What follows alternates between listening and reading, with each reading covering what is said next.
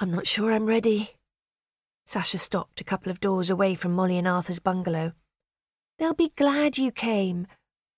Joe urged her to keep going as they paused by Sally's home. Come on, or I'm going to go straight into Sally's garden and rip out every single one of her roses.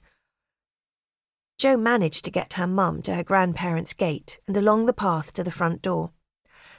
She usually went straight in, using her own key and calling out that it was only their favourite granddaughter, but not tonight. This time she rang the doorbell and they waited.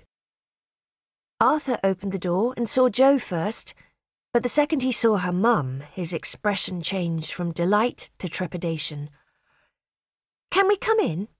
Jo asked, when neither Sasha or Gramps spoke a word. Well, that depends. Oh no, was a row about to kick off already? Was he about to suggest Sasha go away? Because if she flew back to Spain without sorting this out, Jo suspected that would be it for good. Molly's brownies have just been sliced, said Arthur, and you know she won't take no for an answer.